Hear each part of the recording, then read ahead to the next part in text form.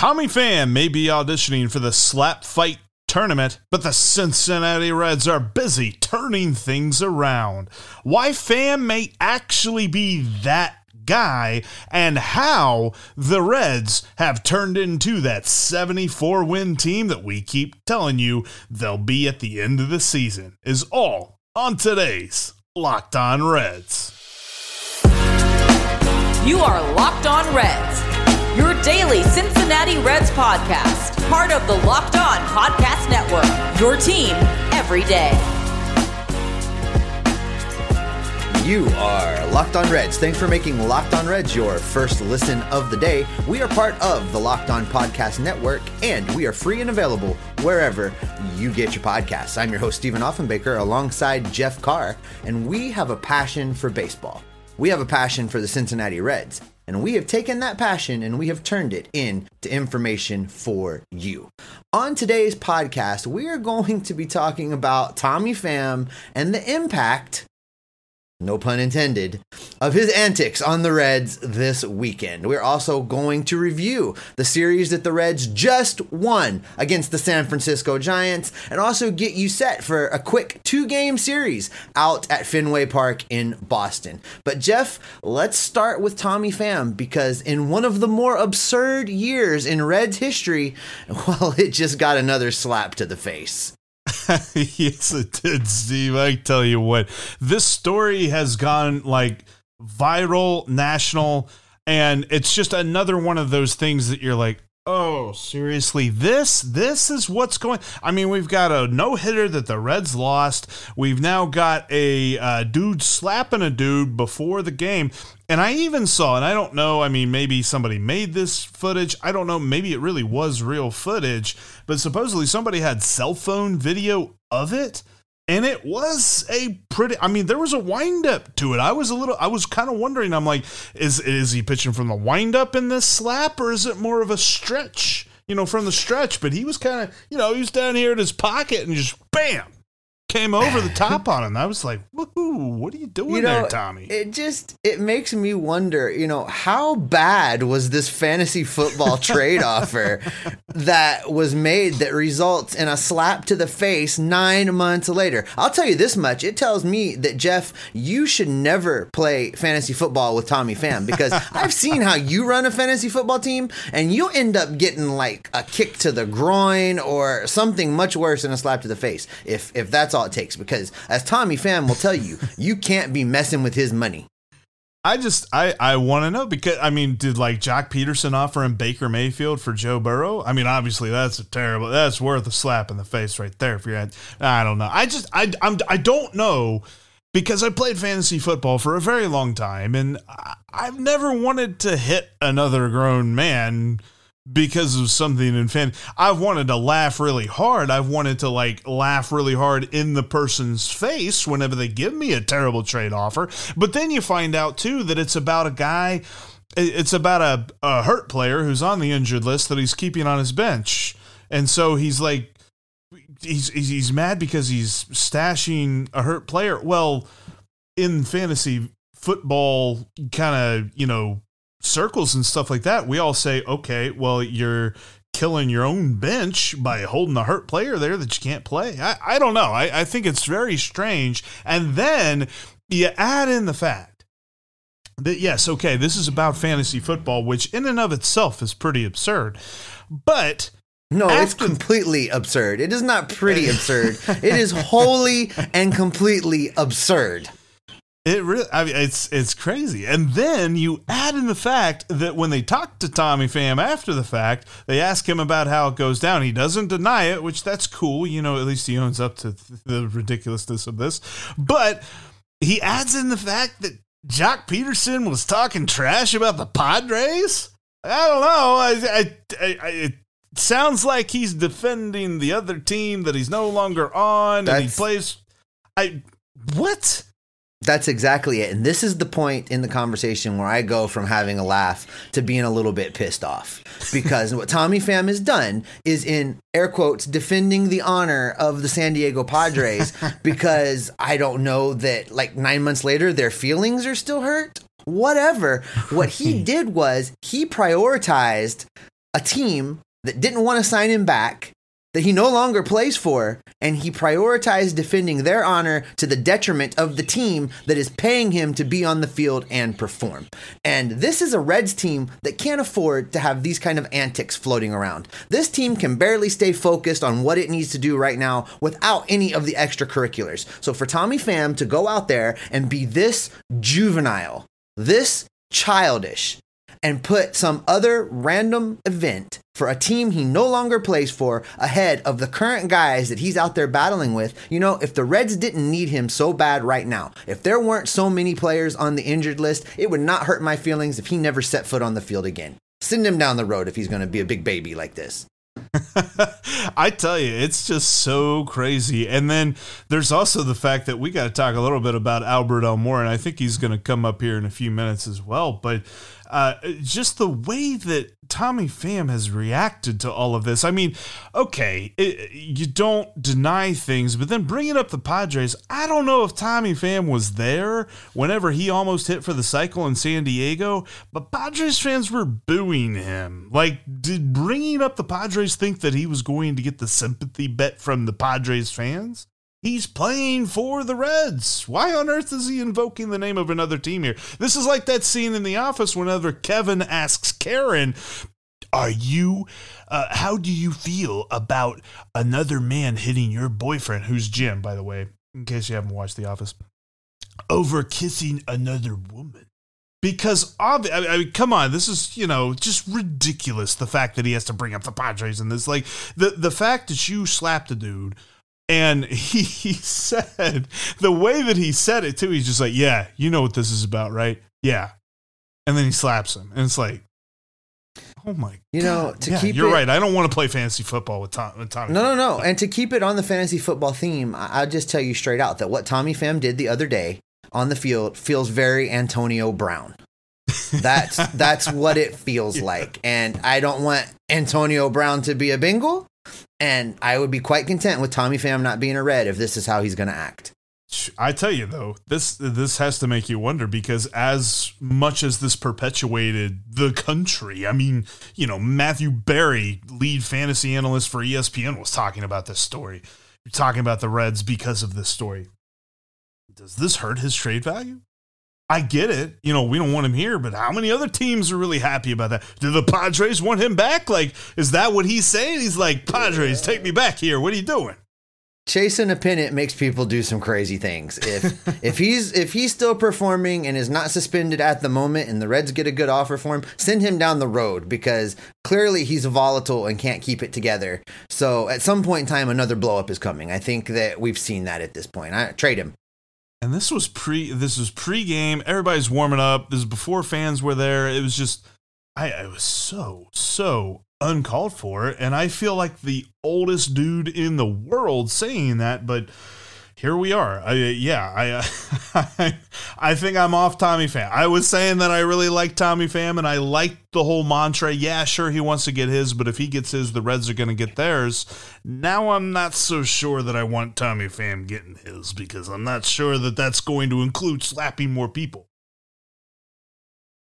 But that makes me think, because the slap heard round the baseball world actually distracted from the Reds playing some good baseball, Steve, over the weekend.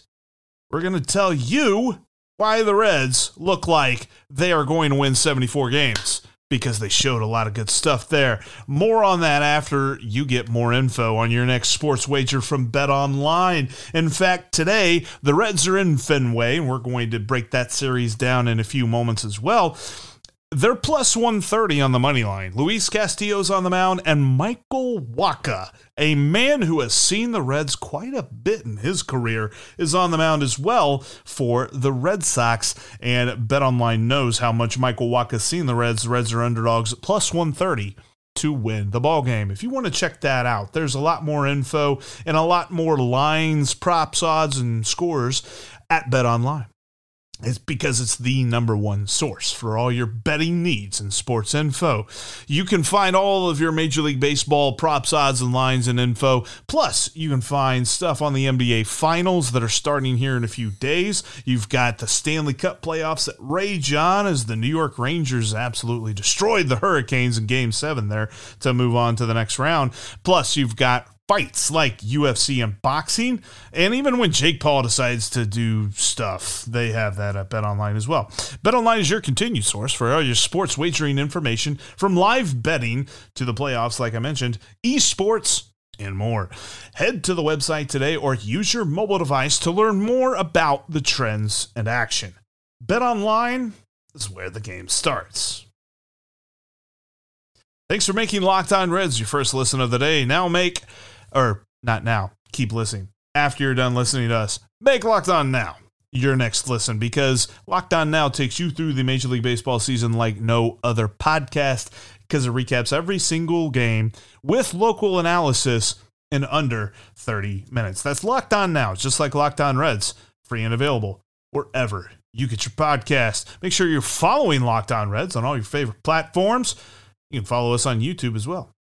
If this is your first time watching us, make sure you follow us, because we got a lot of great stuff for you right here on YouTube that you won't catch on your favorite podcasting app. Coming up tomorrow, we're going to look at the future. We're going to get our crystal balls out, Steve, and predict which current Reds will be here in 2024. I don't know why I went all country saying the word crystal balls there, but yeah, that just happened.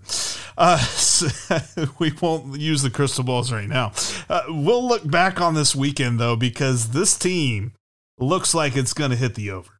I really believe that. And they continue to show that, because since May 5th, they've looked pretty good. 13-9 over that stretch, Jeff. They've been playing some really decent baseball. It's not world-beating baseball, but it's a whole lot better than the way this season started. And what it tells me is that we were on the right track all along when we said, as help comes back, as players get more comfortable, and as the rookies get experience, this will be an improved Reds team.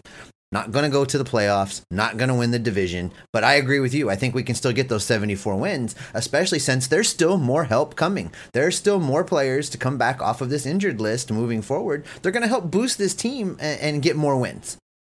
I agree. And you're looking at some huge reasons as to why they were improved. And I start with the pitching, because in that 3-22 stretch leading into May 5th, one of the biggest bugaboos, and we talked about it last week, was starting pitching with an ERA of over 6.6. But if you look at this weekend series, you got some phenomenal starts from Luis Castillo and Tyler Mahle. Although Tyler Mahle did pitch really well on Sunday. No, you got really good starts from Graham Ashcraft and Vladimir Gutierrez. Who saw that coming? I love the fact.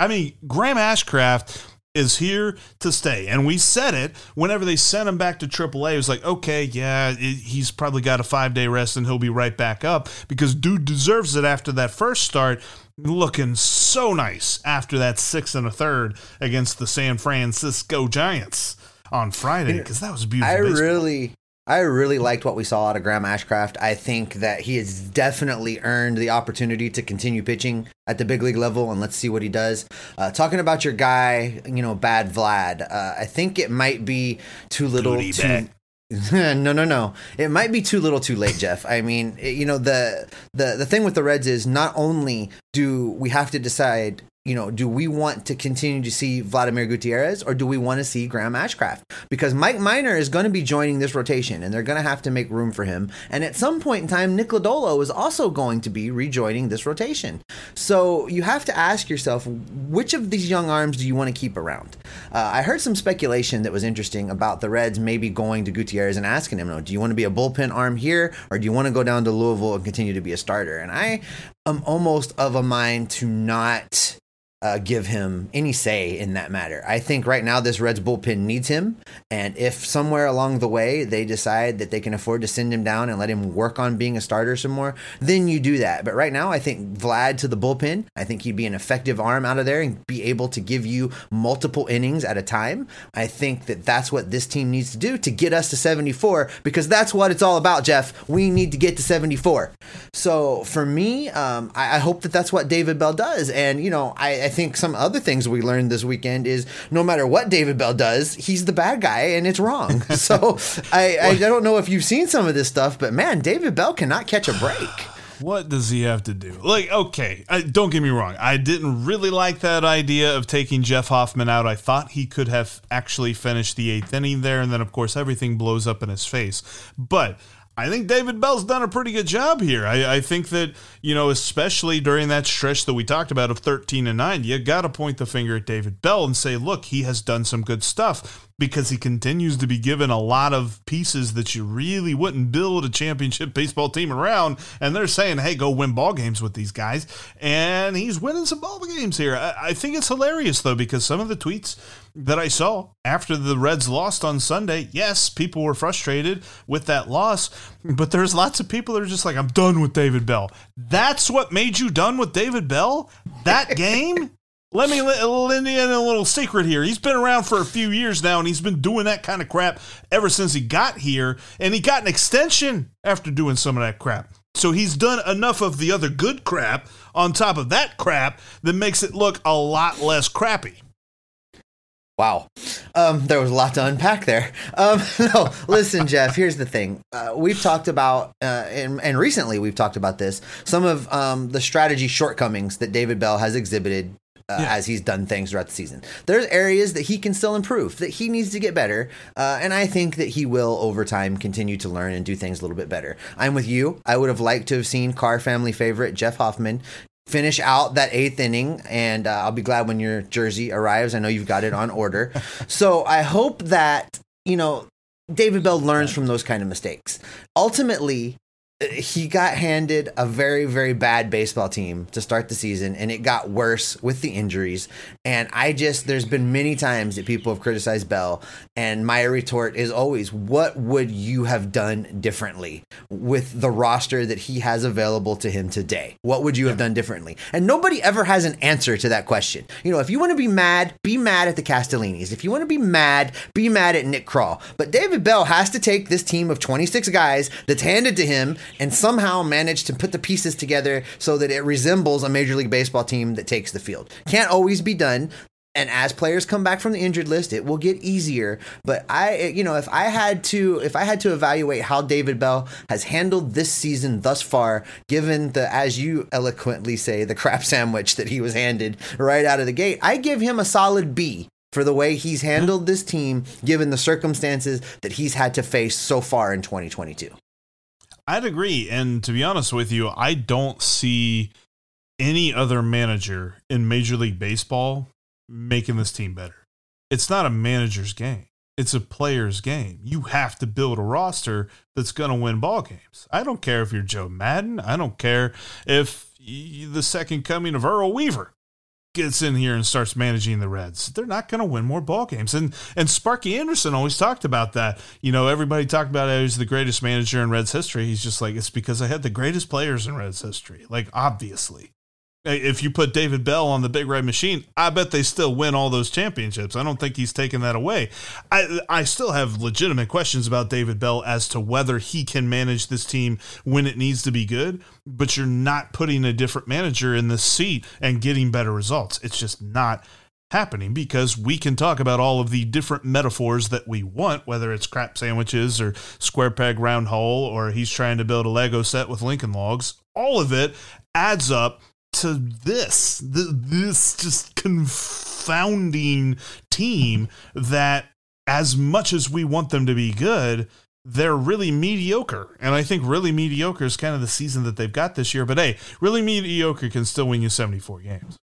That's true. And you mentioned Sparky saying that he had some of the greatest players. And let's talk about great players for just a minute, because I think we should probably find who was the most valuable player of this giant series that really did not go the direction that I expected it to go when I looked at it on paper before they played these games. I did not see the Reds winning this series. And, it really worked out well for the Reds. So I think we need to find the most valuable player in that. Is that Albert Almora? Is that Kyle Farmer? Is that Jeff Hoffman? I'm not sure who you're going to go with there, but I think reluctantly, I'm going to go with everybody's favorite shortstop, the one and only Kyle Farmer. Farmer had a good series, and I'll be honest with you, there were a lot of guys. I chalked that Carlos Rodon start up to an easy L. Like, I really thought the Reds were going to get ran over in that game, and they hit Rodon. And Graham Ashcraft pitched a gem, so I was really happy to see how that went. And I mean, it's hard to say that a pitcher who only pitched in one game is worth nominating. I would talk about Ashcraft for a moment, just the way that he was able to match Rodon and really outpitch. I mean, Carlos Rodon was one of the best pitchers over the last 5 years in Chicago, and he's continued that here in San Francisco. He's had a pretty decent season, but the Reds did just enough. This series was full of just enough. They had just enough pitching, just enough hitting, and they got it from Kyle Farmer. I think that is a solid choice. I really liked Albert Almora, although I thought his best game was in the loss. But his game on Sunday really had me wondering, when they trade Tommy Pham, I think that Albert Almora is a solid fill-in there. I'm not saying that he's the left fielder of the future, but the way that he has played, you love his glove out there in left field. He's a very solid fielder and a pretty good base runner. If his bat can come along, which so far it has, then that's the kind of guy that's going to bridge the gap there in left field. So I think it's between Kyle Farmer and Albert Almora. I think just for, to be contrary, I'll say Albert Almora. Well, that's good, too, because that's good news for Jose Barrero, who is, by the way, knocking the cover off the ball in Louisville and needs to be in the big league team Get him up sooner. Get him up, exactly. Get him up. But listen, Jeff, the Reds are going to head to historic Fenway Park in Boston for a 2-game set against the Red Sox, which always gives us the fun opportunity to remind some of the old-timers over there that the Red Sox lost Game 7 of the 1975 World Series. They always forget it. They always think that it ended with Pudge Fisk doing this thing down the line. They lost Game 7, and it's always fun to remind them of that. But coming up, Jeff, you and I are going to have to get everyone set for this quick 2-game series out at Fenway Park. But first,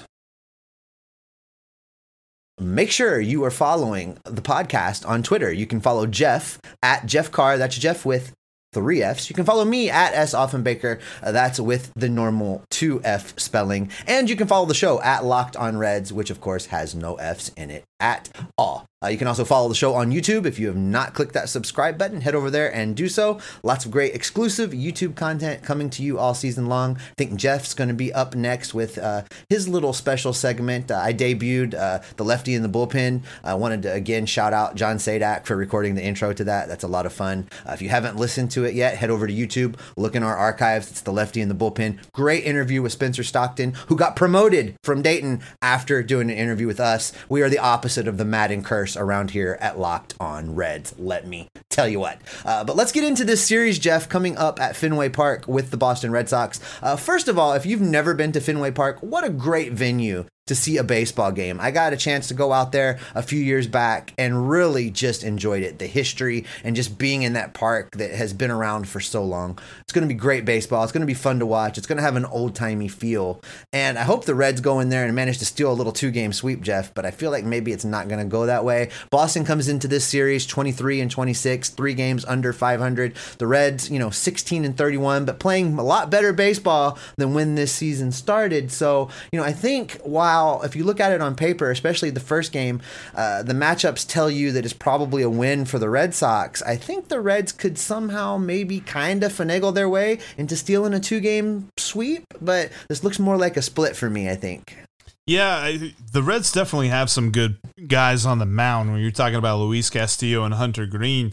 But I find it interesting. I teased this a little bit whenever I was talking about Bet Online, that Michael Wacha, who it seems like ever since he left the Cardinals has pitched for like 9 other teams, but he is going to face the Reds for the 24th time in his career. In fact, he has never pitched more against any other single opponent than he has against the Reds. He has 121 2/3 innings against the Reds. And this game has me thinking, because Wacha has been good so far this year. Now, his FIP says he's getting a little lucky with the 2.8 ERA, but in his 121 2/3 career innings against the Reds, he has a 2.8 ERA. And in fact, as much as we love to say that wins and losses when it comes to a singular pitcher shouldn't matter at all, he has 12 wins to 2 losses against the Reds. Now, a lot of that has to do with some really good Cardinals teams that he pitched for, but still, that's worth noting. He has nowhere near that many wins against any other team. And listen, this is not the case of a pitcher that doesn't pitch well against everybody else and suddenly turns it on against the Reds. I mean, if you look at what he's doing right now this season, again, wins and losses, we've talked about how we feel about that. But just a quick dirty look at what's listed. He is 3-0 with a 2.63 ERA coming into this game. So he's pitched well this season. So you take that into account, and they're at home. It's in Boston. Luis Castillo, I think, is still kind of trying to find his groove. I don't like how this one shakes out. I think if I was forced to pick in this game, I would pick Boston getting out of there with a couple run victory in game 1 of this series. Yeah, the middle of the lineup is just going to be such a murderer's row against Luis Castillo, I think, here in this game. I like to think that they're going to get the win in game 1. Hunter Greene is going to be interesting because we have seen that he can be really, really freaking good, and he can be really, really freaking bad batter to batter. Like striking out dudes, making them look silly, and then the next dude just clobbers one. I mean, we might see a Green Monster homer off of a Hunter Greene fastball in this one. He's really got to put some movement on it. I've noticed that it's kind of been flat, and it's not really moving around. So that velocity, once guys time it up, it just turns into an easy BP homer. So I want to see him maybe mix in a couple of things here.